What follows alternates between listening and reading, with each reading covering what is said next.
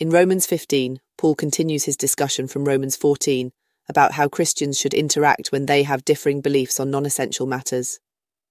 Recognizing that not all believers have reached the same spiritual maturity, Paul acknowledges that some might not fully grasp the extent of their freedom in Christ. These weaker individuals might consider certain actions sinful, even if they aren't inherently wrong. While they can't impose their beliefs on those with a deeper understanding of Scripture, the more mature Christians should respect the consciences of their less mature counterparts. Mature believers shouldn't flaunt their freedom or encourage the weaker ones to go against their beliefs. Acting against one's conscience, even if the action isn't sinful, is wrong because it displays a rebellious attitude towards God. Also, Romans 15 emphasizes the importance of understanding and patience towards fellow believers who might have misconceptions about their faith.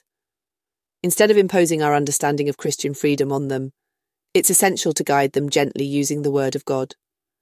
The Holy Spirit plays a crucial role in enlightening them about the true freedom that Jesus offers. Paul accentuates this by advising believers to bear with the failings of the weak, 15:1. This sentiment is a continuation of his teachings from Romans 14. Furthermore, in 15:2-3, Paul provides a deeper theological foundation for his guidance. He points to Jesus as the ultimate example, affirming that believers should aim to please and uplift their neighbours in faith, mirroring Christ's selflessness and love. Moreover, Paul asserts the importance of not compromising faith to appease others. Instead, he encourages believers to act with wisdom, refraining from imposing their convictions on non-essential matters onto others. The goal is to edify and strengthen their faith. This approach requires a form of sacrifice, as believers might have to exercise self-restraint in areas they feel free. This self-imposed suffering, however, pales in comparison to the immense suffering Jesus underwent. Christ faced the scorn of humanity and offered himself as the ultimate sacrifice for our salvation. Given the magnitude of Christ's sacrifice, believers are urged not to grumble when accommodating the weaknesses of others. Last but not least, Romans 15 highlights the importance of serving others in the Christian faith. The chapter indicates the idea that as followers of Jesus, we should recognize that our role is not above our Master, Jesus Christ. He set the ultimate example of service by bearing the wrath of God to atone for humanity's sins, undergoing immense suffering in the process. The chapter suggests that true service may sometimes involve personal sacrifices. This means that there will be moments when Christians might have to limit the full expression of their freedoms in Christ for the sake of others. Such sacrifices, though they might feel like suffering, are a reflection of Christ's own sacrifice for humanity.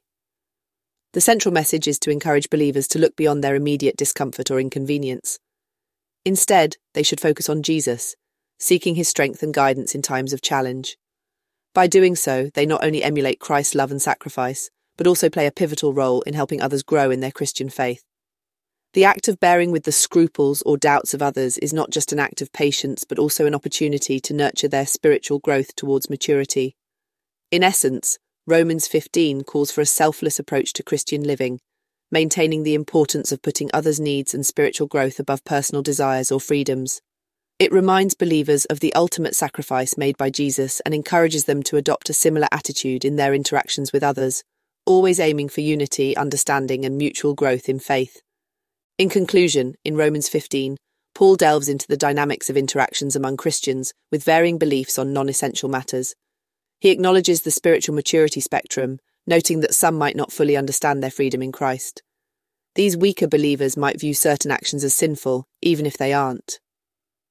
Paul advises mature Christians to respect these individuals, refraining from flaunting their freedom or pushing them against their beliefs. Acting against one's conscience is wrong as it shows defiance towards God. The chapter points out the significance of patience and understanding towards fellow believers. Instead of imposing one's understanding of Christian freedom, it's vital to guide them gently with God's word, with the Holy Spirit's guidance. Paul cites Jesus as the prime example, reiterating that believers should aim to uplift their neighbours in faith, reflecting Christ's selflessness. Furthermore, Paul stresses not compromising faith to appease others. He encourages believers to act wisely, not imposing their convictions on non-essential matters. The objective is to edify and bolster their faith. This might require self-restraint in areas they feel free, a minor sacrifice compared to Jesus' immense suffering for our salvation. Given Christ's sacrifice, believers should willingly accommodate others' weaknesses.